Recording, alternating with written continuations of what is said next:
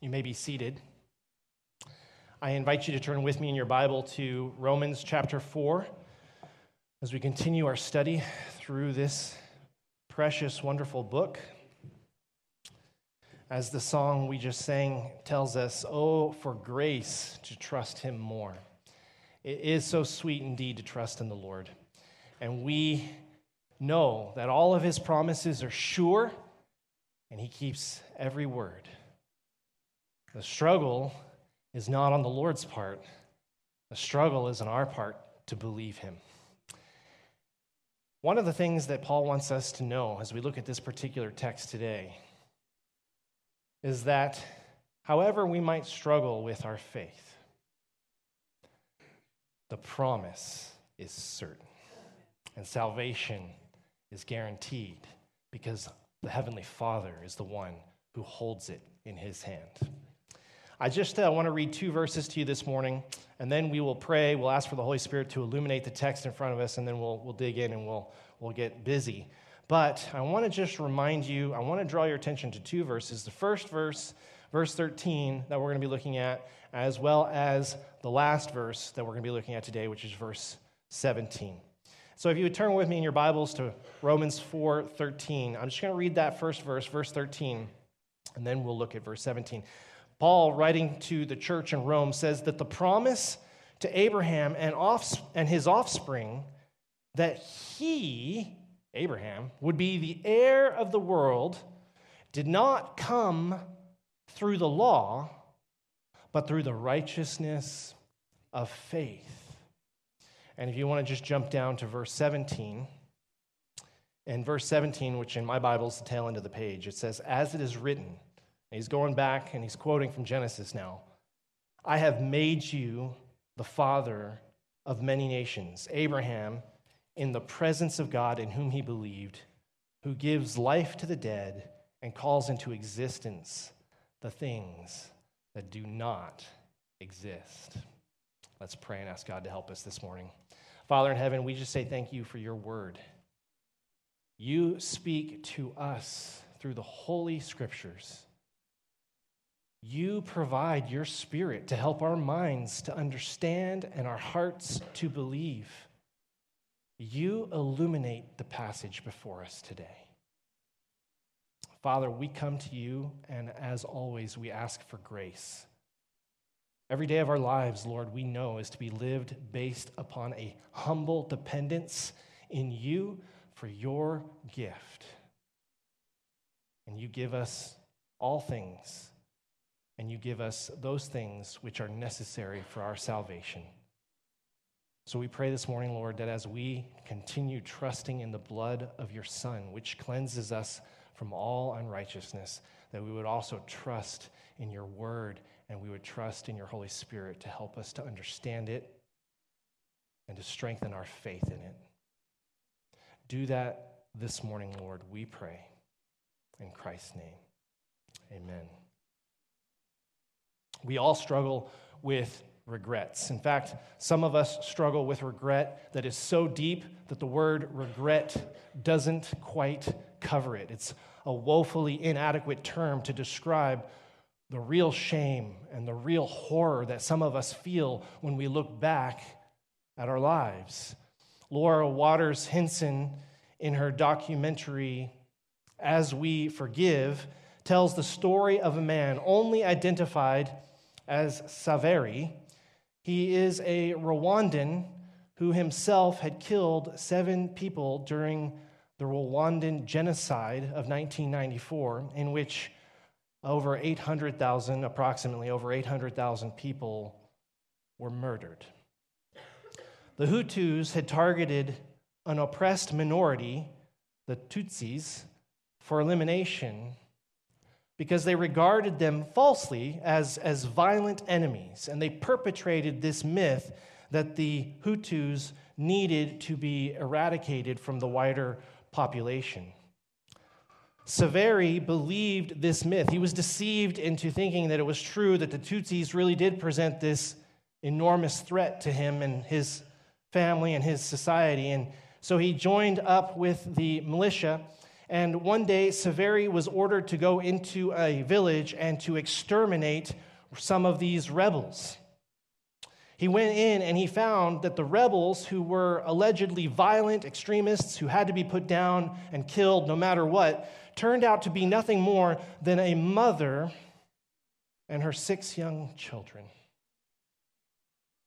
Believing that if he did not follow the order he was given, that he himself would be killed, he murdered this mother and her 6 children, one of whom was still just an infant. Years later in prison, as Laura Hinson is doing this documentary, she's interviewing him, and he makes this statement from a prison cell. He says, quote, "After killing these people, my heart was shattered. From that point on, I had no peace in my heart. I could not understand how dark my heart had become, killing God's creatures when I also was a creature of God. Personally, despite what others may say, I never believed that I deserved God's mercy. I thought that I should die, but I also knew that death itself would not be enough payment for all the wrong that I had done." Severi, in his testimony in this documentary, is correct. Death itself, your death, is not enough to make up for all the harm, all the pain and the heartache that has been caused. Now, this might seem strange to you, what I'm about to say, but the truth that your death is not enough to make it right is good news. It is intended by the Lord to be a point of conviction that forces us to look away from ourselves. We all have these regrets. It's true that perhaps none of us in here this morning have murdered anyone. Nevertheless, we've all done wrong. We've all wrecked someone else. We've all engaged in some sort of a sin. We've betrayed someone. We've violated a confidence. We told a secret. We betrayed a trust. We backstabbed in some degree. All of us here have violated another and caused a harm which, when we're being really honest with ourselves, we know in our own power it is beyond our ability to repair. We all struggle with that. It goes beyond this text this morning. What Paul wants us to understand is that God's salvation goes beyond just the forgiveness of our sins. It's something sweeter. It's something greater. God's mercy is so great. His grace is so wonderful. In ransoming us, God moves beyond the forgiveness of our sins, which is crucial, to something even sweeter. It's something sweeter than any other penance that we could perform. It's something sweeter than any other absolution that we might seek after. It's something sweeter than even the return to the status quo. What God gives us and what Paul hints at in this text this morning is that he calls us into a newness of life in which we are healed and those whom we have harmed are healed as well. I want you to look at the text with me this morning, beginning in verse 13. Paul says that the promise to Abraham and his offspring that he would be heir of the world didn't come through law, but it came through the righteousness of faith. Now, we've been working our way through this book, and we've seen in chapters 1 and 2 that we're all guilty. We've all violated the law. We all stand under God's wrath. We've worked our way through chapter 3 here, and we've begun to understand that the Judaistic system of righteousness with God is based on a false premise that there is actually something we can do to make ourselves right with God, that there is some work that we can perform. And of course, for the Jews and for the Pharisaic system, that work is keeping the Mosaic law. Paul has abolished all of this, and he continues to hammer that argument here in chapter 4. He makes the statement, the promise to Abraham and his offspring that he would be heir of the world didn't come through the law. That is to say, it didn't come through anything that we do or could do. It came through the righteousness of faith. But I want to draw your attention to this word promise. It's going to be repeated throughout our text this morning. When we use that word promise, we need to first stop and get it firmly fixed in our minds what it is that we mean by this word promise. Now, you and I, we habitually build our lives around promises, from big promises to our spouse, such as until death do we part, to little promises like I'll be home around 7. We all make promises. Not only do people make them, but other people count on them, and they build their lives upon them. From mortgages to wedding vows, from Netflix to NATO, we all make promises in really small ways and in really large ways. Dr. Martin Luther King, the famous civil rights advocate of the 1960s in America, pricked America's conscience when he said, now is the time to make real the promise of democracy. During World War II, the legendary General MacArthur, having been driven by the Japanese away from his troops, having to leave thousands upon thousands of troops behind in the Philippines, as he was departing, made a promise, I shall return.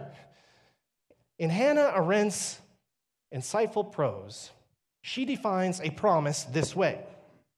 She says, promises are the uniquely human way of ordering the future, making it predictable and reliable to the extent that this is humanly possible. Now, I may say to my wife, I will be home tonight by 7, I promise.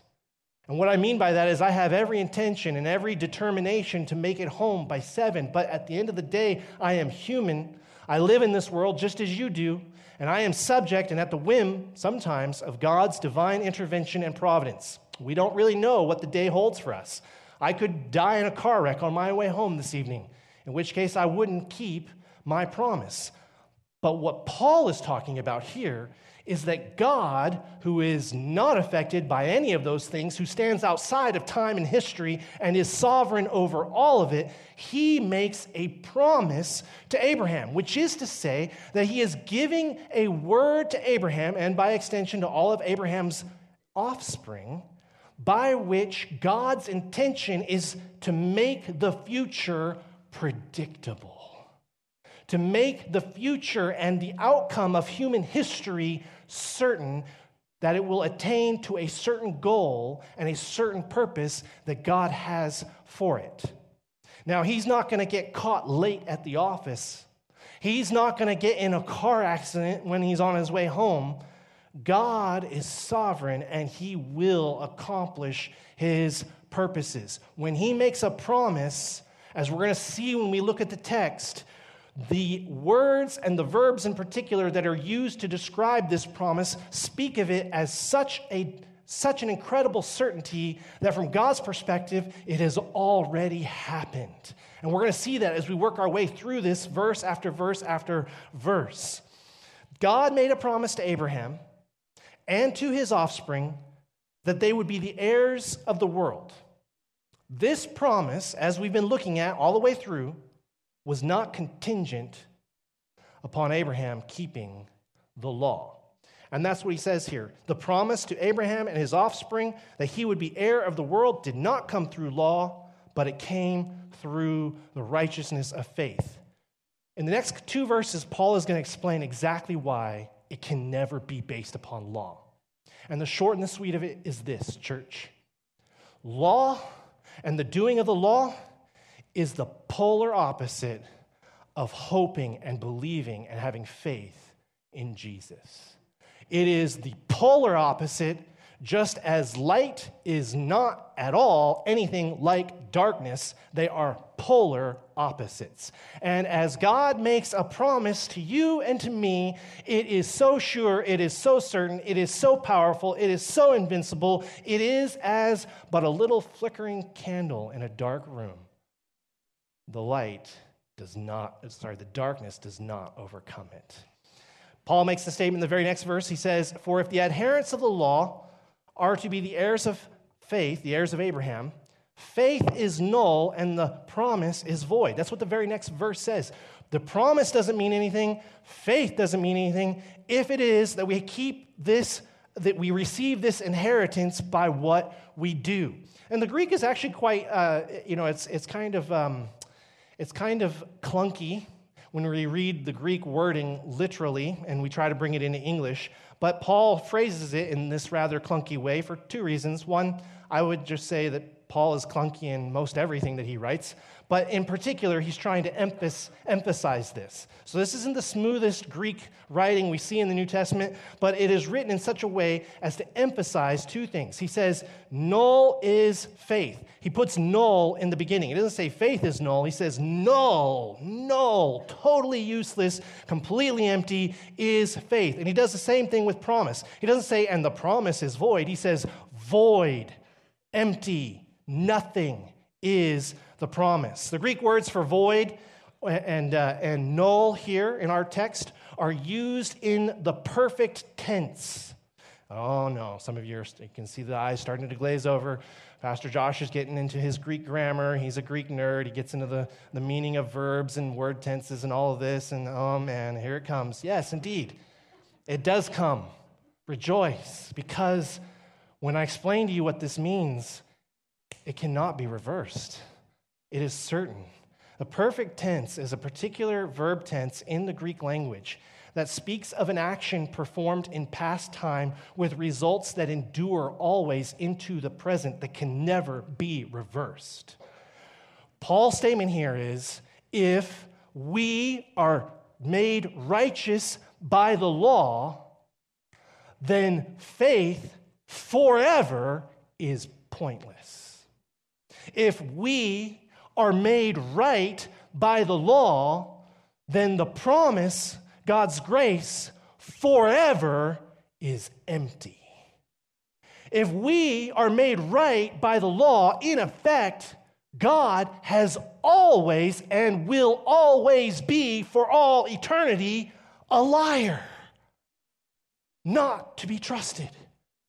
If you're a Jew, or if you adhere to any other system of self-righteousness in which you think you can make yourself right with a holy, infinitely pure God, then everything he has ever said cannot be trusted, because time and again, from the beginning, he has made it clear we cannot make ourselves right. He alone must save.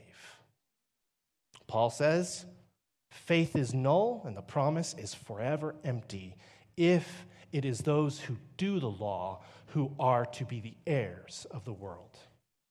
C.F. Moule, who is a translator, does something very English in translating these two words, null and promise. He wants to put some of that strength of the Greek back into the English language, so he translates it, if those who belong to the law inherit Abraham's promise, faith is ipso facto void, and the promise is ipso facto annulled.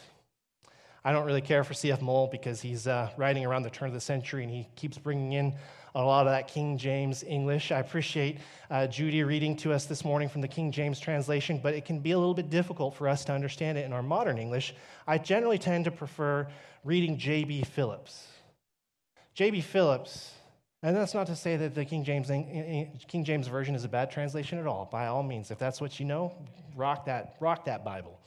But listen to J.B. Phillips. He translates it this way: for if, after all, they who pin their faith to keeping the law were to inherit God's world, it would make nonsense of faith in God himself. It would destroy the whole point of promise.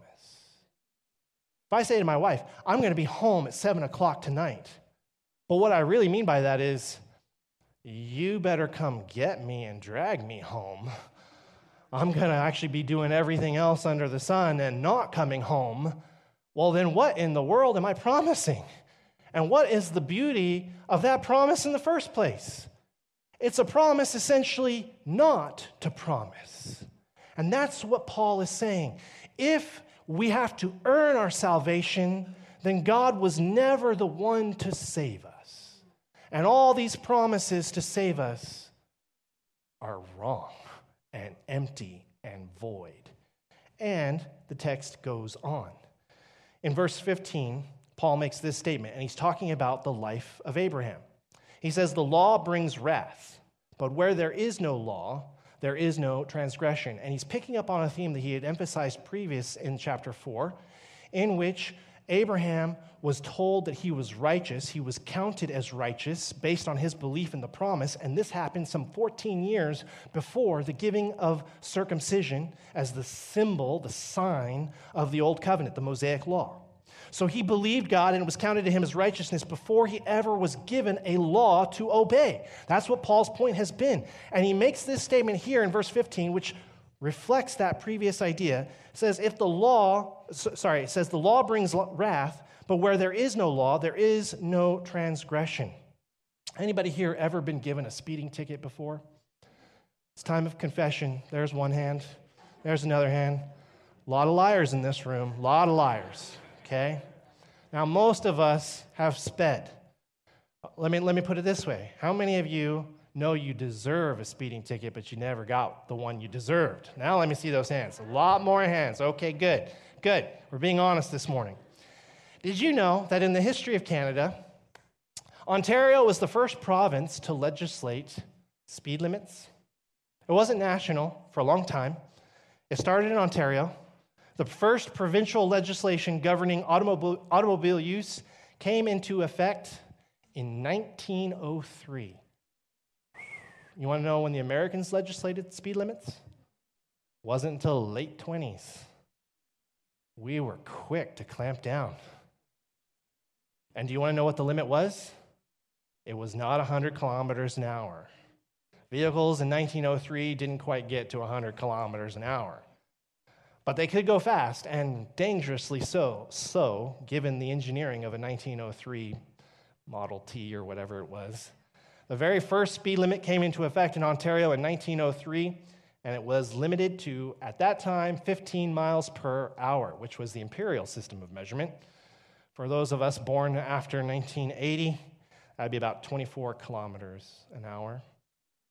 The first Provincial Highway Traffic Act passed. This is the federal law, passed in 1923. It changed the speed limit for highways in Canada up to 25 miles per hour, which, again, for the younger ones among us, is about 40 kilometers an hour. Now, I don't have time for questions. Can you imagine what great fun it would be to drive Mike Black's McLaren in 1924? Before they implemented a 45-mile-an-hour speed limit? You see, you could go 200 miles an hour in this vehicle. I don't know that the roads back then would have been constructed in such a way to sustain that kind of speed, but hypothetically, you could take a monster sports car from today, and if you had that monster sports car back in 1903 or 1924, depending on where you were at in the country, you could go 200 miles per hour, or however many kilometers an hour that is. And though it would be dangerous and certainly reckless, and although you almost certainly would murder some poor horse and buggy coming down the road ahead of you, you would not be charged with a crime because it was not illegal to go that speed at that time. You can't break a speed limit where there is no speed limit. You cannot break a law where there is no law to be broken. Now, one of the things I want to draw your attention to in this text is that there was a moral standard of righteousness which humanity had utterly and totally failed to keep. God, in giving the law to Moses, makes definitive and articulates clearly where the transgression lies so that man may be convicted of his wickedness and his unrighteousness. But in promising Abraham a future and an inheritance, God did this with no mention of any law, which is to say that Abraham, from the moment he began to receive this promise from the Lord, did so with no knowledge of any law, and if he was violating it and breaking it left, right, and center, which we know he was, he did so unconscious of it, which is to say that Abraham, who is the father of the Jews, understood from the very first moment that his redemption, his salvation, had nothing to do with any law that he might have transgressed because he knew of no law. It had everything to do with God fulfilling his promise. Abraham could do nothing to fulfill his promise, to make the reality come real, to make this future happen. A number of years ago when I was in high school, a couple of buddies and I did what high school teenage boys do who have a big 4x4 pickup truck after a fresh rainfall. And we decided to find a patch of grass somewhere out in a pasture in a prairie that was particularly muddy and sopping wet. We found a bog, in fact, that was a few feet deep with liquid mud.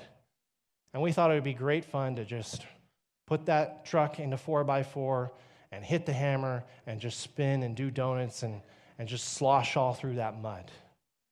And after doing that for 20, 30 minutes and having a laugh, we said, you know what? Let's see how slow we can go without getting stuck. Because I remind you, I was a teenage high school boy. So don't sit there and say Pastor Josh is an idiot. I was an idiot.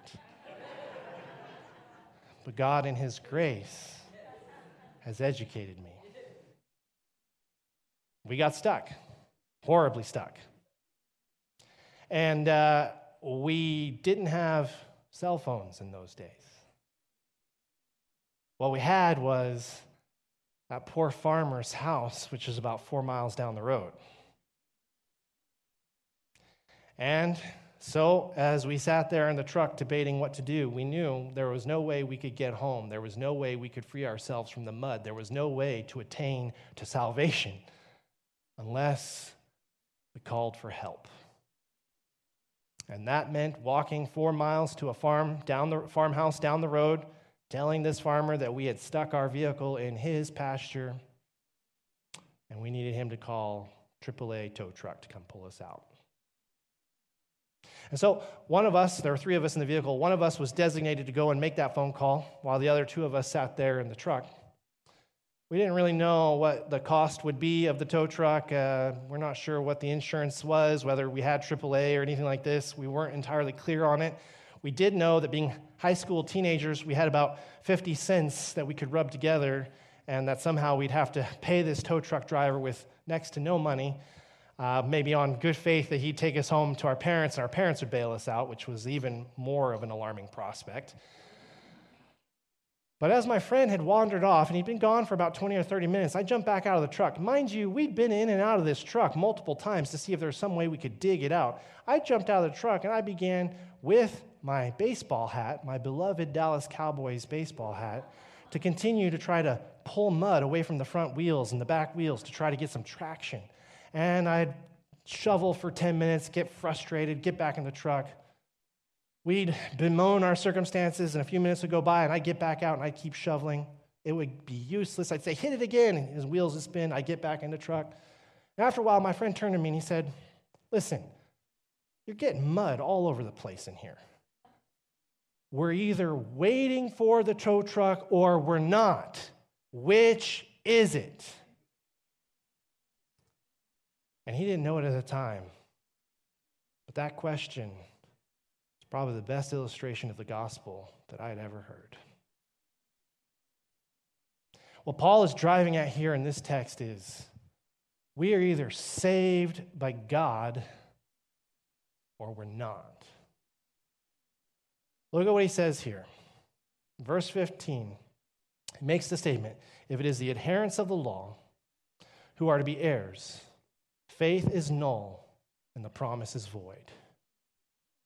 Another way you might understand that verse is, if we are saved by digging ourselves out of the mud with our own beloved baseball cap, then the offer of salvation in the form of a tow truck is useless. We're either hoping on God to come and rescue us, or we are trying to dig ourselves out. And what the scriptures emphasize over and over and over again is there is no digging yourself out. None whatsoever. Paul makes this incredible statement in verse 16. If you look at the very next verse, it says, that is why it depends on faith, in order that the promise may rest on grace and be guaranteed to all of God's offspring, not only to the adherent of the law, but also to the one who shares the faith of Abraham, who is the father of us all. Quite a bit to unpack in that particular verse. This passage, though, ultimately teaches us two things, that there are two methods of attaining to righteousness. There's only really one. But that of these two supposed methods of attaining to righteousness, one being works and the other being faith, if you are going to establish your righteousness by your own efforts, then you are not going to commit yourself fully to the grace of God. And the second thing that it says, on the other hand, if you are to be saved by God, you must commit yourself fully to God. That is why, you'll notice in verse 16, it depends on faith. Paul's statement is, this is why God's salvation rests on faith. He makes a purpose statement here. It says, in order that the promise may rest on grace, meaning that God is the one who's going to fulfill his promise. And when it rests on grace, when the responsibility for our salvation is entirely up to God, what that affords us is a guarantee. Paul makes this statement in verse 16. It says, the promise rests on grace, and as a result of that, it is to be guaranteed to all of Abraham's offspring. Not only to the ones who do the law, but to the ones who have faith like Abraham, who is the father of us all. In other words, by saving us through faith, God guarantees our salvation. This is the reason we read in the 16th verse that the inheritance depends on faith, that it may rest on grace, that it may be guaranteed to all of us. It goes then without saying that every man in his right mind wants to be saved. It's only a crazy person who would not want to be saved. But Satan, who is the enemy of our soul, has brought in and devised all manner of systems and methods of supposed righteousness, which if we would simply but do this work or perform that action, somehow, some way, we could make ourselves right with God. All across the world, from the Philippines to South America to Russia, all across the world, Europe, here in North America, even here in Canada, there are people who will do all kinds of crazy things in order to justify themselves.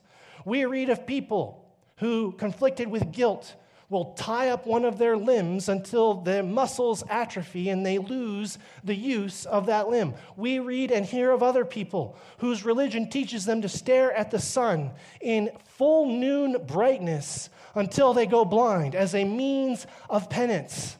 Perhaps one of the most astonishing things I read is in the nation of India. Hindus periodically engage in a festival. I have no idea if I'm pronouncing this correctly.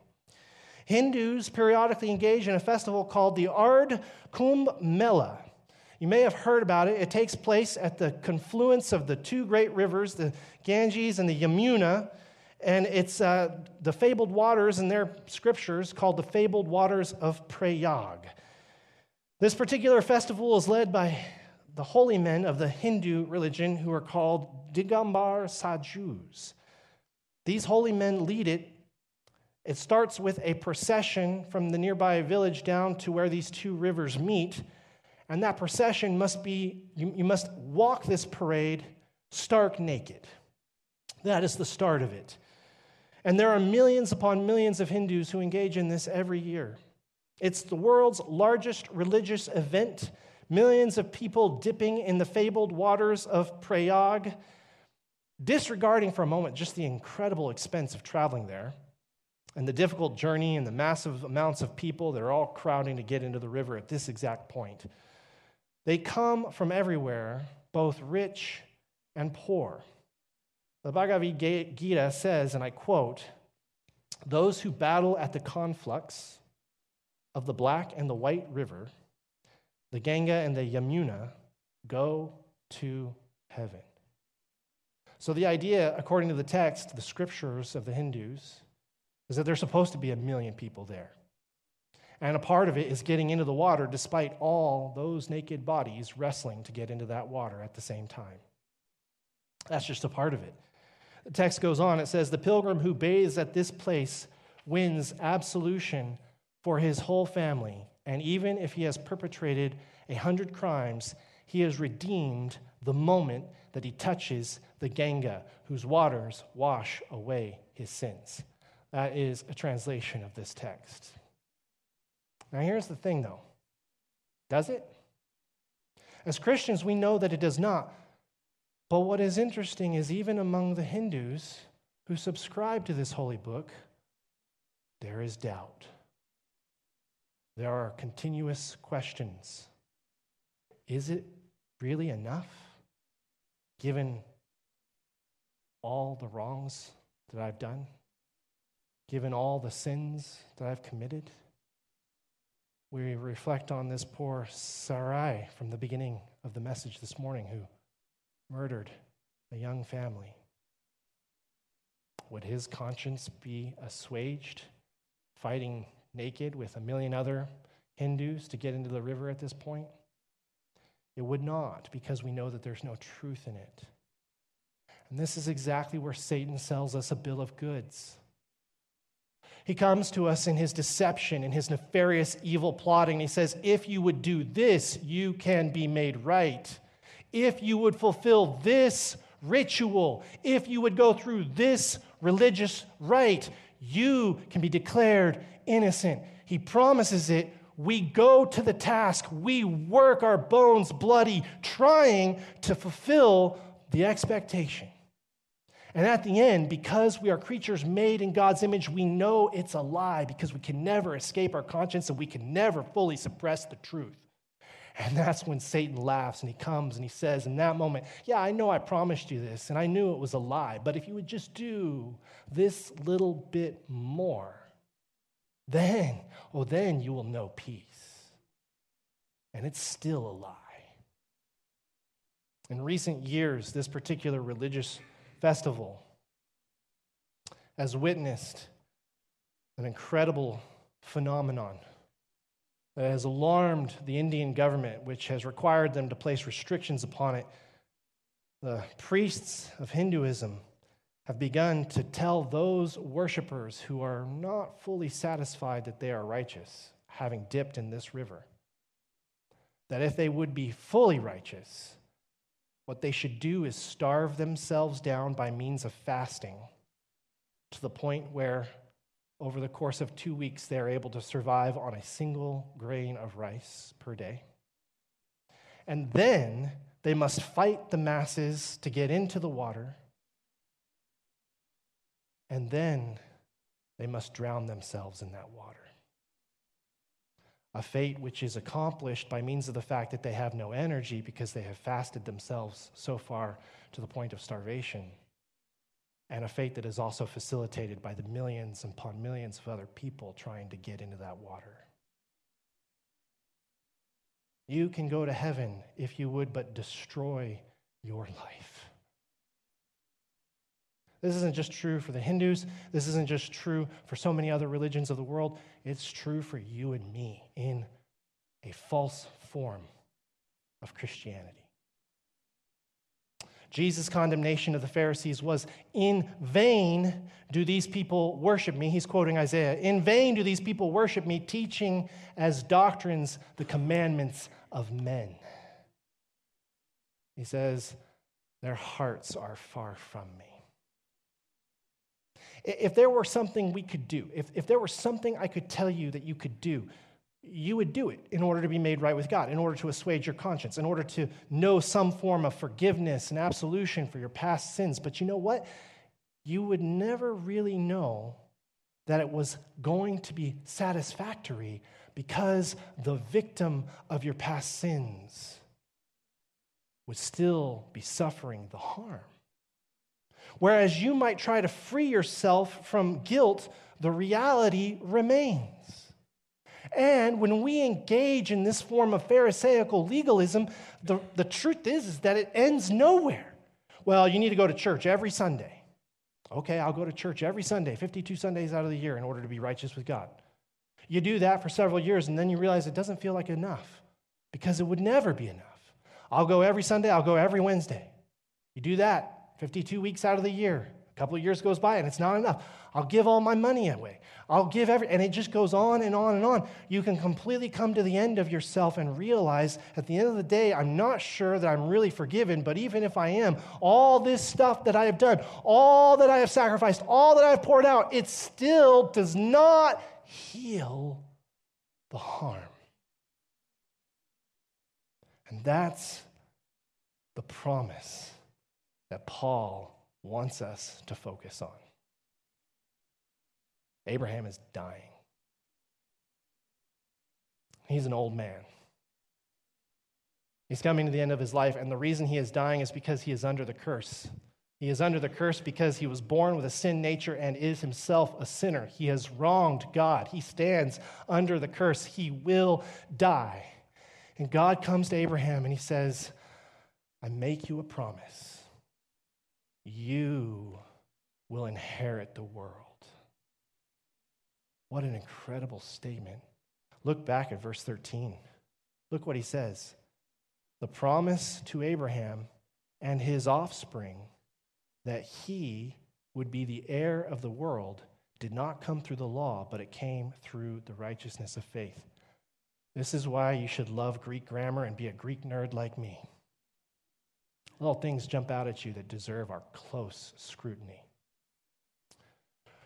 For those of us that have read the account of Abraham, we read it this way. Abraham was called to leave his homeland and to go to a land that God promised him. He went to that land, and then God told him that he would be the father of so many children. They would number more than the sand on the beach and more than the stars in the sky. And we oftentimes, when we just skirt over this story, we oftentimes come to this idea that it's really Abraham's offspring that are going to receive the land. But is that what God said? Is that actually what the Lord said? I want you to just stick your thumb here for a second, and I want you to go back to Genesis chapter 17. And if we just go through this promise in a cursory manner, we'll undoubtedly miss it. It is true that God promised that Abraham would have so many descendants, so many children, so much offspring that they would number as many as the stars in the sky and the sand on the beach. But notice this, chapter 17, verse 1. When Abraham was 99 years old, the Lord appeared to Abraham and said to him, I am God Almighty. Walk before me and be blameless, that I may make my covenant between me and you and may multiply you greatly. Abraham fell on his face, and God said to him, Behold, my covenant is with you, and you shall be the father of a multitude of nations. No longer shall your name be called Abram, but your name shall be Abraham, for I have made you the father of a multitude of nations. I will make you exceedingly fruitful, and I will make you into nations, and kings shall come from you. All well and good. We've seen that before. But look at verse 7. I will establish my covenant between me and you, and your offspring after you throughout their generations for an everlasting covenant, to be God to you and to your offspring after you. God's promise is this: I will be your God forever. Verse 8, and I will give to you, notice this, and to your offspring after you the land of your sojournings, all the land of Canaan, for an everlasting possession, and I will be their God. How old is Abraham? He's 99. He's going to die here in another couple of years after he has a child, and he tries to sacrifice that child at God's command. But if you follow it, God says, I'm going to make you have so many sons and daughters. They're going to be more numerous than all the sand on the beach. And you will inherit this land. You will receive it together with them. Did you see that? Abraham was being told that this land that he had wandered through like a pilgrim for so many years, he would own it. When fathers die, they write out a will and they leave an inheritance from their estate to their children. Abraham was being told that one, he would be the father of nations, and two, he would inherit the world. Look at what Paul says. Go back to Romans 4. Look at what Paul says again in verse 13. The promise to Abraham and his offspring that he would be heir of the world did not come through the law, but through the righteousness of faith. Who inherits the world in Romans 4, verse 13? Paul's understanding, and we see this from the text in Genesis 17, is that Abraham inherits the world. Abraham inherits the world together with all of his offspring, which, as Paul has been arguing throughout Romans, are still being born by faith in Christ. So if all of the offspring haven't been born yet, then this promise remains future. Which is to say that before Abraham ever went up on that mountain with Isaac, before Abraham ever had to struggle with the decision to sacrifice his own son at God's command, he first had to wrestle with whether or not to believe that somehow, some way, his body, which was as good as dead at 99 years old, would one day inherit the whole world together with nations that came from him. To me, it's no trouble looking at the text to say Abraham believed in resurrection for Isaac because Abraham had already believed in resurrection for himself. That seems to be the indisputable fact of what God is promising here. How would that work? How could that happen? God gives no details. What will it look like when Abraham receives and inherits the whole world? As far as Abraham is concerned, there in Genesis chapter 17, again, God gives no details. The reason why people will never be satisfied with their own works-based righteousness is because, despite all that they may do, it is never enough, number one. Number two, it can never heal the nations. It can never bring about the harm being repaired that they have caused. And it's obvious, it should go without stating, but I'm going to state it for you anyway. For one moment, let's just say that they were somehow able to repair the harm and somehow make amends today. How would they ever have any certainty that they would hold on to that salvation tomorrow? What Paul has just done here in these 4 verses, he has just said, your faith is certain because it rests on God. Sorry, your salvation is certain because it rests on God. And perhaps most beautifully of all, it is only faith in Jesus, and it is only what Jesus can do that can offer us any hope for the healing of all the harm that we have caused. This fellow from Rwanda who murdered this mother and these 6 children, Saveri. Laura Waters Hinson in her documentary, As We Forgive, details once again, as he was in jail, believing that his death would not be enough to atone for all the wrongs that he had done. A Christian pastor by the name of Gahigi came to him. He was himself a Tutsi. He had had cousins and family members murdered in the Rwandan genocide. But he came to Saveri in jail, and he began to share the gospel with him, and he read to him a passage from Revelation chapter 22. The angel showed me the river of the water of life, bright as crystal, flowing from the throne of God and of the Lamb through the middle of the street of that city. On either side of the river, the tree of life stood with its 12 kinds of fruit, yielding its fruit each month. The leaves of the tree were for the healing of the nations. When we sin, it's like we've dropped a rock into a pond. And the ramifications for our sin are like those ripples that spread out from where that rock splashed. They just spread out further and further and further and further and further. And our sin, in the same way, just spreads out and impacts more and more and more people like a ripple effect.